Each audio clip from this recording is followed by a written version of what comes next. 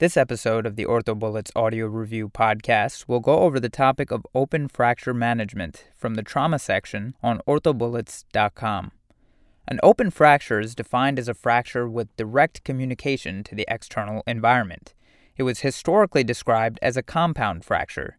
It's important to remember that a soft tissue wound in proximity to a fracture should be treated as an open fracture until proven otherwise. Open fractures are often associated with additional injuries. As far as the orthopedic urgency of treating open fractures, in the absence of life-threatening injuries, there is no clinical advantage to performing surgery within 6 hours of injury versus 6 to 24 hours. The two classification systems for open fractures include the Gastillo classification and the Schern classification. The Gastillo classification is based on 3 types. Type 1 is a wound less than 1 centimeters with minimal contamination or muscle damage. Type 2 is a wound 1 to 10 centimeters with moderate soft tissue injury. Type 3 wounds are divided into 3 subtypes, A, B, and C.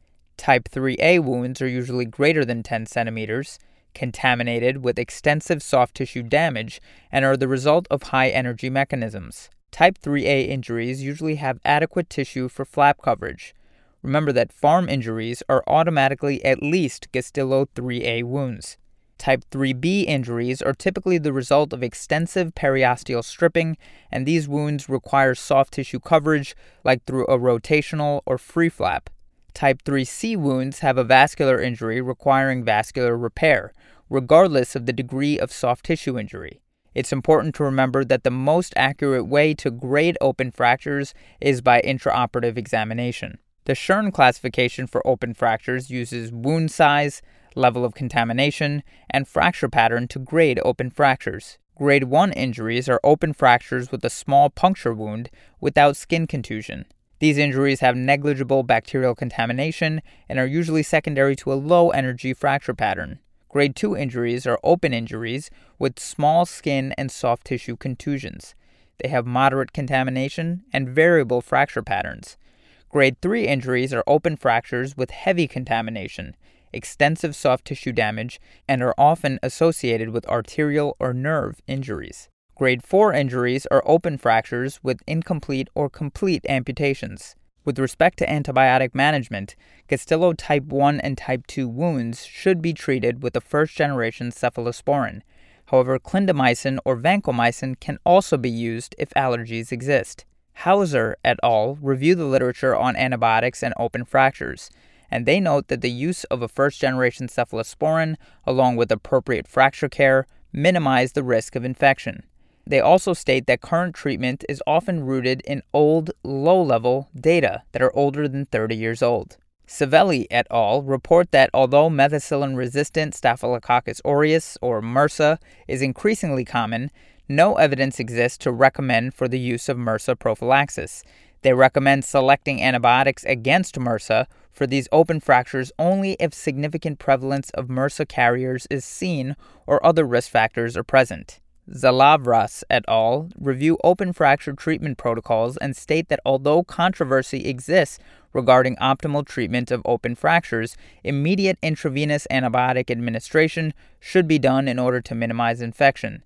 They also report that the goals of treatment of these injuries are the prevention of infection, union of the fracture, and restoration of function. Gastillo type 3 injuries usually require a first-generation cephalosporin plus an aminoglycoside. Farm injuries, heavy contamination, or possible bowel contamination will require addition of high-dose penicillin for anaerobic coverage against bacteria like Clostridium. Some special considerations for antibiotic management include freshwater wounds, which require fluoroquinolones, or a 3rd or 4th generation cephalosporin. Saltwater wounds will require doxycycline plus ceftazidime or a fluoroquinolone. One of the most important things to remember with respect to antibiotic management is to initiate them as soon as possible. Studies show increased infection rate when antibiotics are delayed for more than 3 hours from the time of injury. As far as duration of antibiotics, continue them for 24 hours after the initial injury if the wound is able to be closed primarily. Continue for 24 hours after final closure if the wound is not closed during the initial surgical debridement, and 72 hours for type 3 wounds. Tetanus prophylaxis should be initiated in the emergency room or the trauma bay. Two forms of prophylaxis exist: tetanus toxoid and tetanus immune globulin. The toxoid dose is 0.5 milliliters, regardless of age, and immune globulin dosing is 75 units for patients less than 5 years old, 125 units for patients 5 to 10 years old, and 250 units for patients greater than 10 years old. Toxoid and immunoglobulin should be given intramuscularly with 2 different syringes in 2 different locations. Anytime an open wound is encountered, the tetanus prophylaxis protocol should be initiated in the emergency room. The correct treatment depends upon the severity of the wound and the patient's tetanus vaccine status. Treatment may entail no further action, vaccination, or vaccination and administration of the tetanus immune globulin. The tetanus booster and immune globulin are used to enhance the immune response to Clostridium tetani, a gram-positive bacillus found in the soil. A complete vaccination history for tetanus involves 3 doses, while an incomplete vaccination history involves less than 3 doses. So in the setting of a clean minor wound with an unknown vaccination history or a history of less than 3 doses, only give the tetanus vaccine, but not the tetanus immune globulin. In the setting of a clean minor wound with a vaccination history of greater than or equal to 3 doses, only give the tetanus vaccine if the last dose was received greater than 10 years ago, and do not give the tetanus immune globulin. In the setting of all other wounds with an unknown vaccination history or a history of less than 3 doses, give both the tetanus vaccine and tetanus immune globulin. In the setting of all other wounds with a vaccination history or greater than or equal to 3 doses, only give the tetanus vaccine if the last dose received was greater than 5 years ago, and do not give the tetanus immune globulin. Let's consider the case of a 27-year-old man who sustains a Gastillo-Anderson type 2 open tibia fracture during a motorcycle accident. He had his full 3 doses of tetanus vaccination as an infant. He also had a tetanus booster vaccination 18 months ago when he began a new job. So in this case, based on the tetanus prophylaxis algorithm that we just discussed, the patient's tetanus has been updated within the past 5 years, so he does not need an update of the vaccination or immune globulin. As far as emergency room management of open fractures, fracture management begins after initial trauma survey and resuscitation is complete. So remember your ABCs: airway, breathing, circulation, disability, and exposure. Remember to initiate early IV antibiotics and update tetanus prophylaxis as indicated. Low-energy gunshot wounds should be treated with a single dose of a first-generation cephalosporin in the ED. Make sure to control bleeding. Direct pressure will control active bleeding, and do not blindly clamp or place tourniquets on damaged extremities. Assessment should include evaluation of soft tissue damage and a neurovascular exam. If there's a concern for a vascular insult, ABI should be obtained. The normal ratio is greater than 0.9. A vascular surgery consult and angiogram is warranted if the ABI is less than 0.9. Consider a saline load test if there is a concern for a traumatic arthrotomy. Make sure to remove any gross debris from the wound. However, make sure that you do not remove any bone fragments. Place a sterile, saline-soaked dressing on the wound. There's little evidence to support aggressive irrigation or irrigation with antiseptic solution in the ED, as this can push debris further into the wound. And as far as stabilization, use a splint, brace, or traction for temporary stabilization. This decreases pain, minimizes soft tissue trauma, and prevents disruption of clots. Now, with respect to operating room management, aggressive debridement and irrigation is the first major goal, as initial wound treatment is critical in the treatment of open fractures and contaminated wounds. Thorough debridement is critical to the prevention of a deep infection. Remove any foreign bodies and expose the fracture by recreating the mechanism of injury. Extend the wound proximally and distally in line with the extremity. It's important to remember that low-pressure irrigation is actually preferred over high-pressure pulse lavage. Wounds should be adequately debrided of all devitalized tissue and subsequently irrigated with a saline solution to reduce the bacterial count. Some evidence suggests that high-pressure pulsatile lavage damages bone structure and disrupts soft tissue. In an animal model, Hassinger et al. Showed that high-pressure pulsatile lavage causes deeper penetration of bacteria and results in greater bacterial retention in soft tissue when compared with low-pressure lavage. Owens et al. In a sheep model of contaminated soft tissue compared low and high-pressure lavage with normal saline solution, bacitracin solution, Castile soap, and benzalkonium chloride solution. And at 48 hours, the group treated by low-pressure lavage and saline showed the lowest rebound in bacterial counts. So based on this data and other studies as well, saline has been shown to be the most effective irrigating agent. On average, 3 liters of saline are used for each successive Gastillo type. So 3 liters is used for type 1 wounds, 6 liters for type 2 wounds, and 9 liters for type 3 wounds. Bony fragments without soft tissue attachments should be removed. Fracture stabilization involves internal fixation, external fixation, or intramedullary nail as indicated. Avoid placement of pins in proximity to planned definitive incisions. Staged debridement and irrigation is often indicated for open fractures. Perform every 24 to 48 hours as needed. Early soft tissue coverage or wound closure is ideal. The timing of flap coverage for open tibial fractures remains controversial, although less than 5 days is desired. There's an increased risk of infection beyond 7 days. You can proceed with bone grafting after the wound is clean and closed. And negative pressure wound therapy in the form of wound vacs may be utilized during debridement until definitive coverage can be achieved.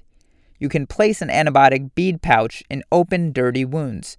Beads are made by mixing methyl methacrylate with heat-stable antibiotic powder.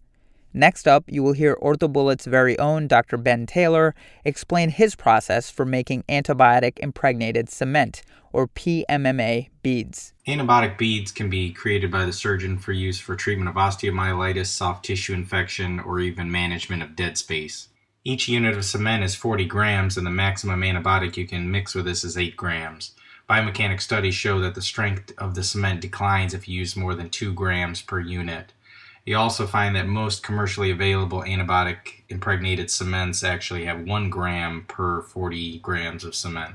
In this case, the patient has a lower extremity soft tissue infection, which is requiring the use of antibiotic-impregnated beads. At this point, we have mixed both the powder as well as monomer together along with the antibiotics. In this instance, I used 3.6 grams of tobramycin along with 2 grams of vancomycin, which were selected according to the sensitivity of the infection. You'll also notice we're mixing by hand. The reason we're doing this is that this increases the porosity of the cement and helps the elution characteristics. The elution characteristics are also helped by using 2 antibiotics instead of 1. Prolonged mixing is sometimes needed, especially with high doses of antibiotics, as this tends to take a long time to liquefy.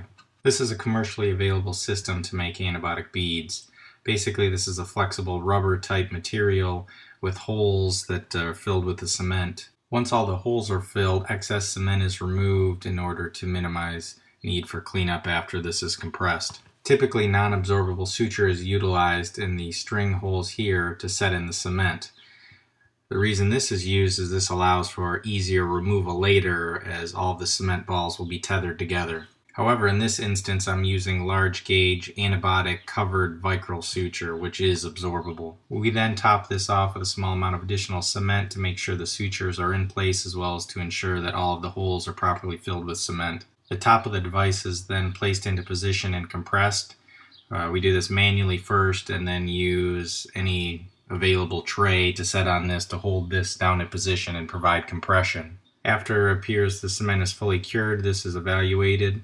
What we do is take up some of the extra cement from the side. If this is still malleable and flexible, the cement is not fully cured. We let this sit for several additional minutes to let the cement balls fully harden. Once they're at this stage, they can come out fairly easily by simply flexing the rubber as well as pulling on the suture. Here's the first one of our bead strings being lovingly modeled. Oftentimes we make these concurrent to the formal debridement. We do this to minimize operative time.